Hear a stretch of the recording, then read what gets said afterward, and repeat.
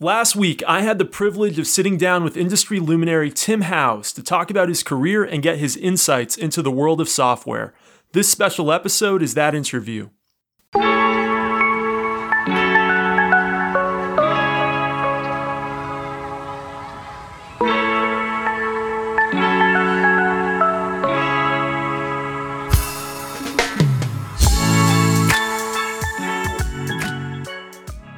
Welcome to Kopec Explains Software, the podcast where we make computing intelligible.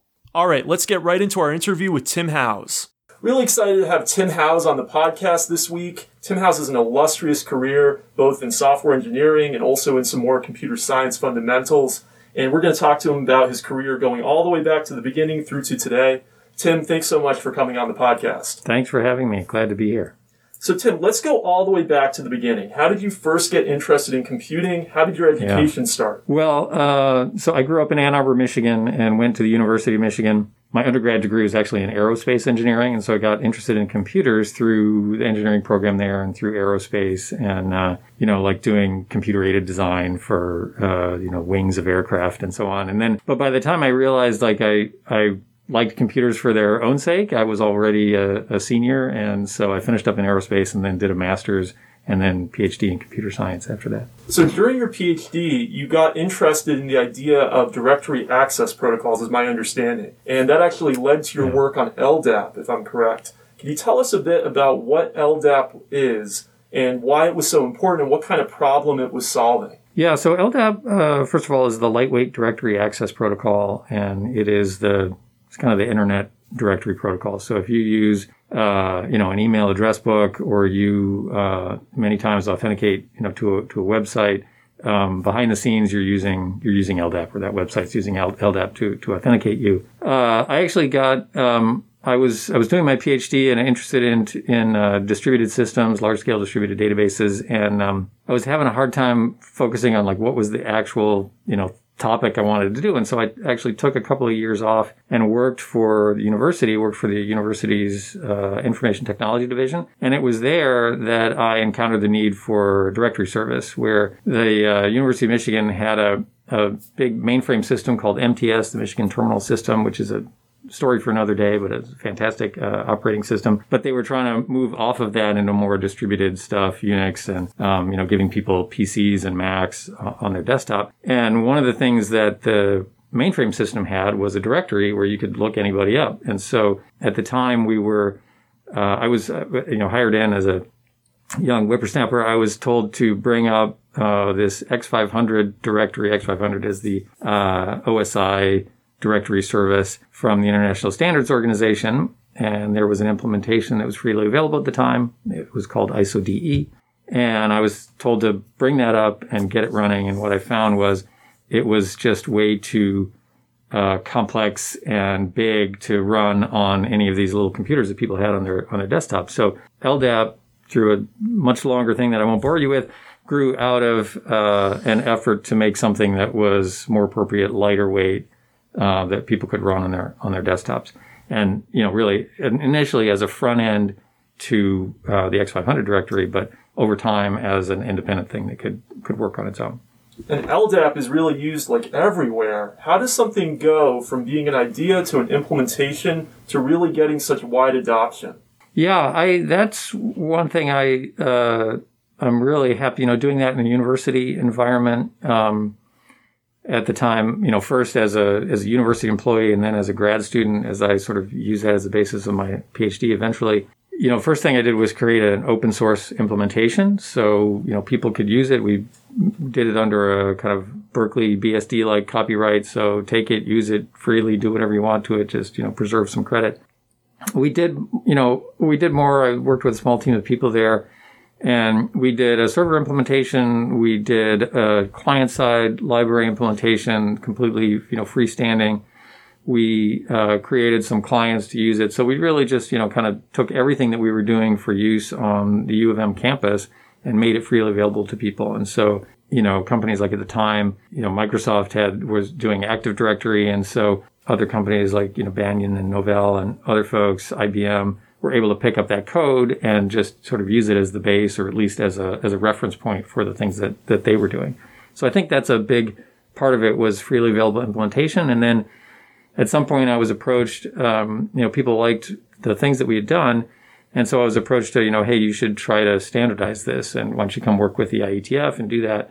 And so that was the other thing that really helped was, at the time, those internet standards, SMTP for mail, HTTP was just barely starting to come up. And so people were really interested in standards-based versions of things, so you weren't locked into Microsoft or IBM or whoever you've been using. And so taking that route with LDAP, I think, was kind of what sealed its fate as something that really started to take over the world. And were you always planning to make it open source and make it a common standard? Was there ever a interest in making it proprietary? And what were kind of the pros and cons of it over some of the proprietary solutions like Active Directory? Well, we never thought about making it proprietary. In fact, one of the major advantages was always that it was open source and it was standards based and it could be used by anyone. So that right there was one of the big advantages where there was a protocol that defined how different ends of the system interacted with one another, and so having that protocol meant that you could have interoperability between different vendors, whether your client was from Microsoft and your server was from IBM or vice versa. And so that was, and I think being part of the university environment, that was pretty ingrained in me to begin with. And I was part of a group at that university environment, which was very much into open source, and, Unix was our platform of choice. And so this is also the time where, like Richard Stallman was starting to make a big splash about the Free Software Foundation and everything. And so it was pretty ingrained, I would say, from the beginning. So you worked on LDAP, and then a few years later, you ended up at Netscape. Can you tell us how you got from LDAP to Netscape and what it was like being at Netscape during the big internet boom of the 1990s? Yeah. So I was, I had done LDAP, open source. It gained a certain amount of popularity, especially within the academic community. And I was finishing up my PhD and kind of looking for a job, like, what am I going to do next? And so I had interviewed at Microsoft. I had an offer from them. I had interviewed at IBM and AT&T. And so I was thinking of, take my PhD and go into research at one of these places. And Netscape actually approached me and said, it was a very interesting email I got from a guy named Eric Hahn at Netscape, who was running their server side of their company at the time. And he said he was really interested in using the popularity of Netscape Navigator to promote LDAP. And I was like, oh, that's interesting. And so I was kind of at this decision point in my career where I was like, okay, now I have an opportunity to kind of double down on what I've done with LDAP, or I can go do something else. And it turned out that Netscape was, they needed a directory to kind of power all these other servers that they were putting together, web server, mail server, calendar server, and so on. And so this was a, kind of a linchpin of some of the things that they were doing. And so, that was when I went out and I interviewed with them. I met Mark Andreessen and other folks out there. That was when I met Ben Horowitz as well. And so I decided to go to Netscape, and it was really like their embrace of LDAP, and they got, 50 other companies on board to sort of put the stamp of approval on the standards-based version of directory. And of course you need that, if you're not going to have vendor lock-in. And so that was kind of what catapulted LDAP from, a nice open source project in the academic community into something more mainstream that, vendors took seriously. And it was also my first time really appreciating the value of marketing and PR. So that's how I got to Netscape. What was the atmosphere like at Netscape? What was it like working there at that time when it was IPOing and it was the hottest IPO? Yeah, it was exciting. So I came in, it was after the IPO. They had IPO'd, I think, in August of 95, and I came in April of 96. So it was after they had IPO'd, so it was still very exciting, but it was also after Bill Gates had sent out his famous Internet Tidal Wave memo, where he had, on a dime, very impressively, kind of refocused all of Microsoft on, one, the Internet, and very specifically, two, killing Netscape. So it was, both exciting because, the internet was big and Netscape was at the center of it, but also like we had awakened the dragon and they were coming for us, full bore. And they're fighting the browser war. And at the same time, you're working on kind of the server division, is my understanding. Yeah. And so what was it like within the company between the server division versus the client division? Yeah, and, Netscape had made all of its revenue off of the client division at the time. And then, Microsoft's first move was, we have browsers and they're free. And, of course, they make their money from selling operating systems and selling the Office suite, so it's easy for them to do that.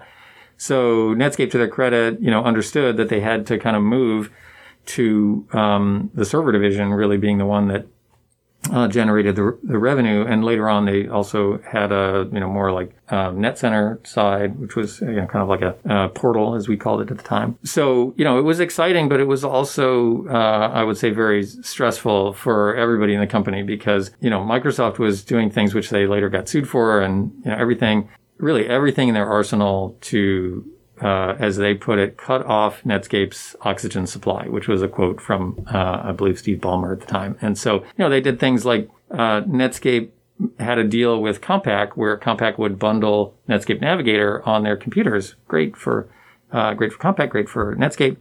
Microsoft called up Compaq and said, we're revoking your right to Windows. Done. And on a dime, they were scheduled to speak at Compaq conferences. None of that happened. On a day, the entire company just gave Compaq the cold shoulder and threatened to pull their license to Windows unless they dropped Netscape Navigator, which they did. As you can imagine, that was a little bit stressful.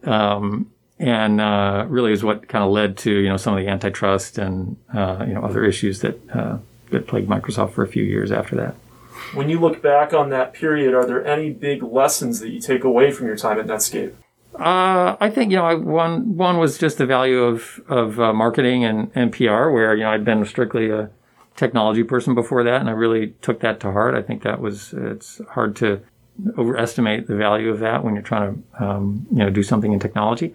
The second thing was, if you're gonna poke the bear or take a shot at the king, you better not miss. And I think, it was very intentional at the time. I think, Mark and Jim Barksdale and the other folks who were running the company, I think, intentionally kind of goaded Microsoft. And I don't know that the outcome would have been any different, but if they had taken a more subtle approach, it might have taken them a little longer to realize what was happening. Well, you and Mark Andreessen and Ben Horowitz went on to found LoudCloud and Opsware. Mm-hmm. Can you tell everyone a bit about what those companies did and what your role was there? Sure. So this was after Netscape was acquired by AOL, America Online, and Mark became CTO of AOL, and I worked for him as VP of Technology for about 6 months there before we left to found LoudCloud. LoudCloud was, I think the easiest way to describe it is it was like Amazon Web Services, but before that was a good idea.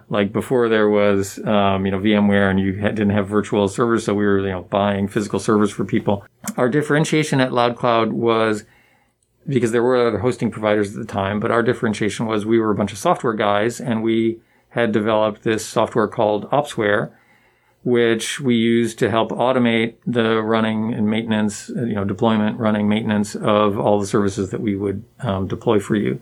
We actually were off to a bang-up start, I think, within a year of founding. First of all, within our first 2 months, we'd signed our first $2 million customers. Within a year of founding, we'd booked a $40 million quarter. Wow. Which even today is pretty impressive, but back then was amazing. And that $40 million quarter also, this was we founded in 99, so this was into 2000. And so it was also, we're starting to see some volatility in the NASDAQ. And so, we had booked this $40 million quarter. The quarter that was predicted was $100 million, which came in flat at 40. So we really saw some starting, things to tail off. Lots of pain and suffering later. We ended up, selling the managed services business, LoudCloud, to a company called EDS, which you may or may not have heard of, out of Plano, Texas, headed by Ross Perot. That's right. Yeah. When he wasn't running for president, that's what he was doing at EDS. And we took the software itself and made a company around that. We basically changed the name from LoudCloud to Opsware and focused on the software itself. And, that was a really interesting transition because we had been hearing from customers that they weren't crazy, especially in what was going on economically in the environment at that point. There's a lot of instability, a lot of companies going out of business. And so they would say to us, I'm not willing to bet my company that your little company is going to be around, but I really like the sound of that software that you told me about. Can you put it in a box and sell it to me? And so that was a big engineering effort in itself to get the software to a point where it was, quote unquote, shrink wrapped for people.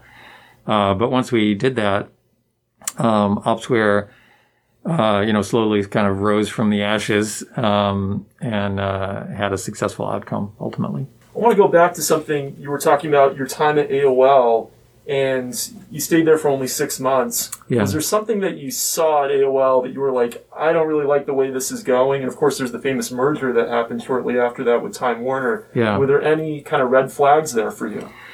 Well, I think the biggest one was, there were kind of two. And one was that to do anything at AOL, you really needed to be out in DC. You need to be in Dulles. And I was not, and I didn't want to move there. But that's kind of, corporate headquarters.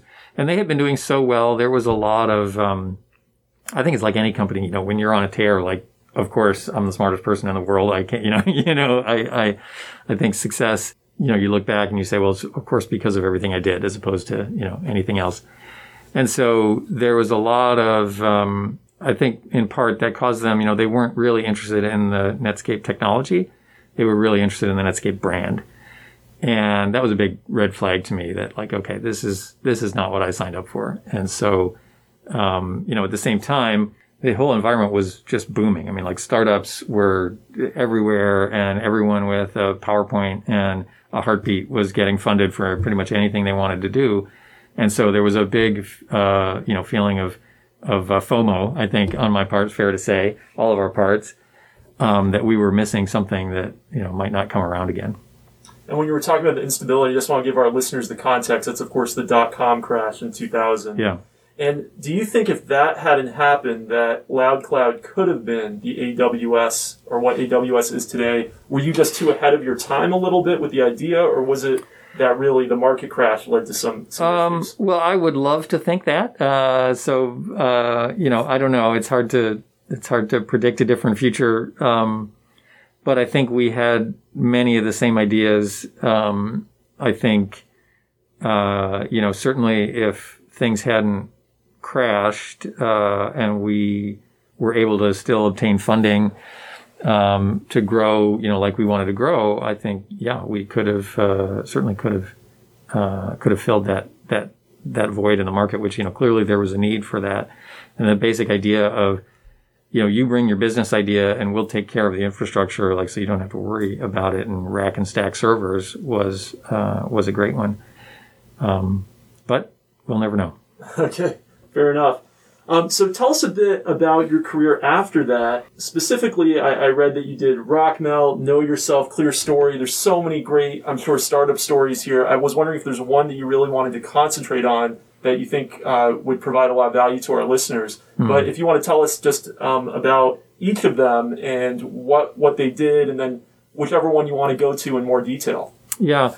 If I was to focus on one, it would probably be Rockmelt, which is the one I did. So after Opsware was acquired by HP in 2007, I think it was, and I became CTO of HP Software, which was at the time was like the third or fourth largest software company in the world, about a $3 billion software company. But it was, a tiny gnat on the back of the $100+ million HP hardware business, which was hard to be, in a software business inside what is really kind of meant to be a hardware company, and with a very salesy culture. And so, I'm much more a technology culture kind of guy. So I spent about a year there, and then left with my friend Eric Vishria to co-found Rockmelt, which was an attempt to, the way we described it at the time, sort of the tagline was, we're reinventing the browser for, how people use the web today. And the idea was, browsers were at that time almost 20-year-old technology, and they hadn't really changed from the, you've got your browser window, you've got bookmarks, you've got, the big invention had been tabs that people created, which is a great invention, right? Yeah. But we thought, with social media coming up, with people needing real-time access to things, from Twitter to just news stories, RSS readers were big at the time, to, how can I integrate my friends in the browser? So we thought about how to do that within the context of the browser by, having, one edge of the browser sort of contain your friends. So if you want to chat with them, they're right there. Another edge of the browser contain your favorite sites, which would, send you notifications if something happened on that site. Any page you were on the internet, you could click on a browser-based Chrome share button. It would allow you to share that site to your favorite sites, which, by the way, the latest update of Chrome just incorporated that feature. So that was the idea behind Rockmelt, where, we're reinventing the browser for how people use the web today. And we founded it just after Google had launched Chrome, which was based on this open source thing, Chromium, that they also created. So we based Rockmelt on Chromium as well. And I think, ultimately two things happened. I think we were, one, we were slow to adopt mobile. Like, I think we would have done better because iPhone came out in 2007, 2008. Yeah. So we were slow to adopt mobile and to see, I think there was a period there of several years where the mobile space was wide open. Like, somebody could have come in and kind of owned browsing and content on the phone. And we were slow to do that, although that's kind of how we ended the company. And then the second thing was just, it's really tough to compete against Google, who was, also had the browser for the ages, where their approach had been different. Like, they had really taken to, let's rewrite the guts of the browser and let's make it, minimal, and they did a great job at that. I'm a Chrome user today. It's my favorite browser, so I applaud them. And it's been, somewhat gratifying to see over the years that they've incorporated some of the things that we pioneered at Rockmelt, like, a browser that you log into and incorporating things into the Chrome, like Share and so on. So, in some sense, Rockmelt lives on in those innovations. But, we ended up selling Rockmelt to Yahoo in 2013. Is this the Marissa Mayer era already? It is, yeah. Okay. So she had come in and taken over maybe a year, a little less than a year before we came, before they acquired us. And she had reorganized into one of their divisions, was called Mobile and Emerging Products. And so we got acquired into that division. And I was VP of engineering there and ran engineering for about a year and a half there. And they were growing, when I was there, we were growing aggressively through acquisition as well as organic hiring.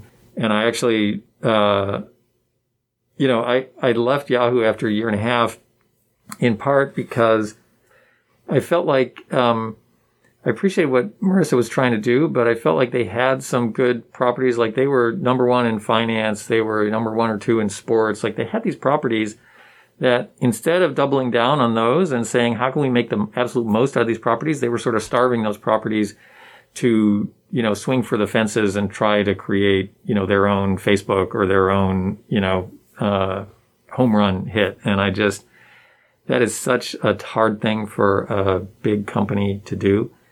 So I didn't see that they were going to be successful doing that. So tell us what happens after that for you.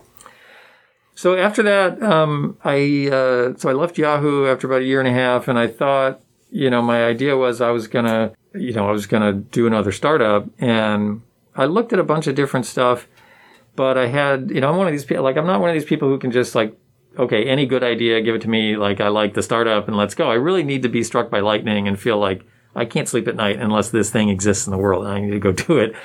And I didn't really come across something like that. So that was when I really started doing more advising of companies. You mentioned ClearStory, which started off as a kind of advisory role for me. A friend of mine, Sharmila Mulligan, was her company that she'd created, so I came in to help her. And in the meantime, you also mentioned Know Yourself, which is actually a company my wife created in children's education, where based on the belief that we really need to teach our kids about themselves, about their bodies, their anatomy, their psychology, their physiology. If you look back, you get to my age, especially, you look back and it's like, man, I wish I had known more about my own body and how to take care of it over time. So, when we had kids, we started thinking about how can we, what's the most important thing we want those kids to learn? And lo and behold, we came up with the answer, like, I want to teach them about themselves. I want them to know themselves. So I also spend a fair amount of my time helping my wife with her company and just getting it off the ground. It's still going strong today. I did that for a few years, and then I got interested in AI, and I ended up actually going to Facebook to work in Facebook's AI group. I had interviewed with Apple and Google as well. The big reason I went to Facebook is they seem to have no qualms at giving me a job in the AI group, for which I was manifestly unqualified. Like I didn't know anything about AI at the time. So they were sort of, come in, you can learn about it, which I did there for a couple of years. And then when I left Facebook, which was just, a year and a half ago now, I decided to kind of focus on angel investing full time, which is really what I'm doing now. What excites you about angel investing?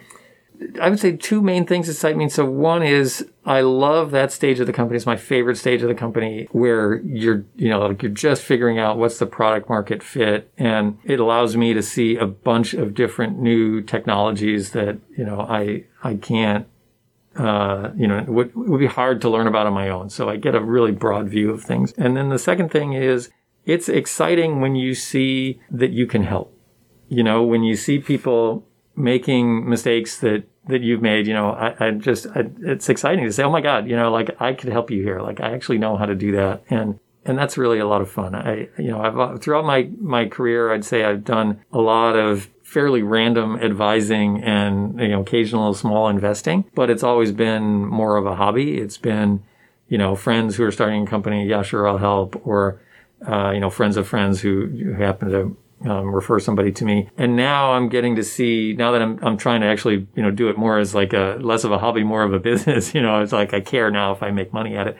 I'm actually casting a much wider net in terms of the companies that I see. And that's really interesting because it's helping me just see different parts of the technology industry that I wouldn't naturally gravitate to. I'm wondering if when you came into AI from kind of a software engineering perspective, if that gave you a different view on it from somebody who comes into it from more, let's say they did their PhD in machine learning and then goes into the AI field. Yeah. In a lot of ways, I think it did really, because the state of development tools in AI is pretty poor. I mean, I think it's getting better, but I'm used to the software development world where, tools are very sophisticated at this point, and that's just not the case. People are, like it's Python scripting and hacking things together, and oftentimes people aren't even familiar with what you can do with source control and things like that. And part of what was interesting to me at Facebook, the part that I was put in charge of, was the developer experience at Facebook. So all the tools that they use, and how can we make the AI developers at Facebook more productive, and how do you even measure productivity for people like that? And I never really got to finish that work, but it was a really interesting area, I think, that has a lot of growth potential for the future, because the kind of things that I think AI developers struggle with now are just the iteration time with training and so on is so slow. And the visibility into, like, okay, I can make a model that does something, but why did it do that? And if I tweak it, like, how is it going to change? And explaining the decisions that were made, like all of those tools, both in development and analysis, are, we're just scratching the surface at what we can do. And I think they're extremely important for the future of AI. If we don't figure that out, it's not going to be good. When I think back to your time at Netscape and then also your time at Rockmelt, you really were at different points in kind of the evolution of the browser ecosystem. I'm wondering how you think about the browser ecosystem today. A lot of people are worried that it's becoming a bit of a monoculture with Chrome on the desktop. Yeah. Some people call iOS's Safari the new IE. How do you feel about the ecosystem today of browsers? Yeah, I mean, I think everything you just said is true. I think at the same time, though, we have things like the Brave browser, for example, where, people are really taking a new look at, hey, can we do something here that's much more private? So I think there is innovation there. But I think that innovation is meeting, the just complete dominance or hegemony of, these big companies. And I'd say it's more than, Chrome, or like Safari becoming the new IE. I would say, Google's becoming the new Microsoft and, those companies. And I don't think it's through any intention to be evil. Google's famous, don't be evil. But companies act in their own interest. And you really can't even, Apple likes to talk about, privacy and how if you look at it, like all their revenue comes from hardware sales, so they can afford to not worry about advertising. But they're just as self-interested as any other company. So there's little charity going on. And I think the more people become aware, the better off they are at, and able to make, choices, whether they decide like, okay, I'm going to go with Brave or, I'm going to stick with Chrome, but, I'm going to keep my eyes open just in terms of my privacy. Obviously, you had an incredibly successful career in software. I'm wondering what you attribute your success to. What were maybe some qualities that you had or that you pursued in yourself? And were there any major mistakes you made along the way that other people should avoid?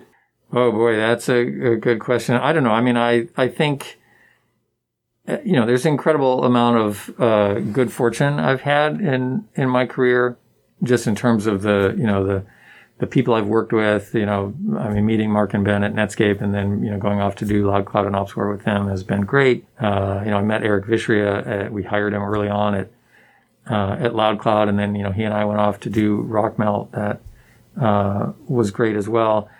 So I think, probably the primary thing is a lot of luck. And I attribute a lot of it to just the people that I met along the way. And I think the other thing, though, is like when I was at the University of Michigan and working on LDAP and trying to figure out my PhD and, working for the university and trying to solve this problem, I wasn't thinking like it was going to lead to anything in my career. I was just like, okay, there's a problem here I need to solve. And I've found throughout my career that if you just focus on the problem, it's just a highly focused thing to do. And, you can not worry about anything else until you've solved that problem and you get passionate about it, then, good things generally will happen to you. In terms of mistakes, I don't know, there's probably too many mistakes to to go through. I would just say, and it's kind of funny, just given I just talked about focusing on the problem, I would say oftentimes I didn't give weight to hey, I should be out there networking more with people. I should be, until I saw the value of marketing at Netscape, like it didn't even occur to me that marketing was important. And I think, probably these days people have a much, there's so much information out there, like people have a much more sophisticated perspective than I had when I was coming up. Think about what do you want to be successful at? Do you want to be successful at technology or do you want to be successful at business and the business of exploiting that technology and bringing it to the masses? And if you want to be successful in business, which a lot of people do, then you need to understand business. Bill Gates might have started off as a technology guy who wrote code, but, he's a businessman now. And so is Steve Jobs and Larry and Sergey and all the people you admire in business, who have a technology background. They understand the business as well. I'm wondering what it's like to be the head of a large software engineering organization and what it's also like to go from being an individual contributor, as you were maybe when you were doing your PhD and a little bit beyond that, to being the head of a large software engineering organization. Yeah, I actually, my career is kind of ping pong back and forth between, a CTO kind of role and where I have, either no or few reports, and then more an engineering executive role where I have a bunch of people reporting to me. So I'm very familiar with that difference. And I like doing both. I would say I'm more naturally suited probably for the CTO type role. I can do a good job at managing a bunch of people, but it's one of those things where it doesn't come as naturally to me. I have to tape the note to the mirror, like, don't forget, you've got 300 people working for you today, and you need to think about people, not technology. And what it's like to manage a big engineering organization is it really is about people versus technology. And it doesn't mean, there's not a lot of technology in the job, but your job is to get the most out of the people and to make sure they have the tools that they need to be the most productive. And then, make what they're trying to do clear, right? So, if you provide people clarity and you give them what they need to do the job, and then you get in there when they are stuck or break ties, like that's what it is to manage an engineering organization with a lot of people in it. Versus if you're, in more of a technologist or CTO role, then, it really is looking more to the future and like how, technologically, how does our product evolve? How is the market going to evolve? And you tend to be more tied at the hip with marketing or sales, understanding, like what's that feedback from the customer or how is the market evolving? So they're actually quite different jobs. And I think a lot of time what happens with people is they don't recognize the difference between the jobs. And they think even, you look at this, oftentimes people will take their best programmer and try to make them a manager. Like, you're the best programmer, so let's make you manage all the other programmers. And the people who are successful in making that transition, and first of all, that might be a terrible idea to do that. So think twice before you do that. But if you are going to be successful in managing that transition, then you need to recognize that you're in a different job now.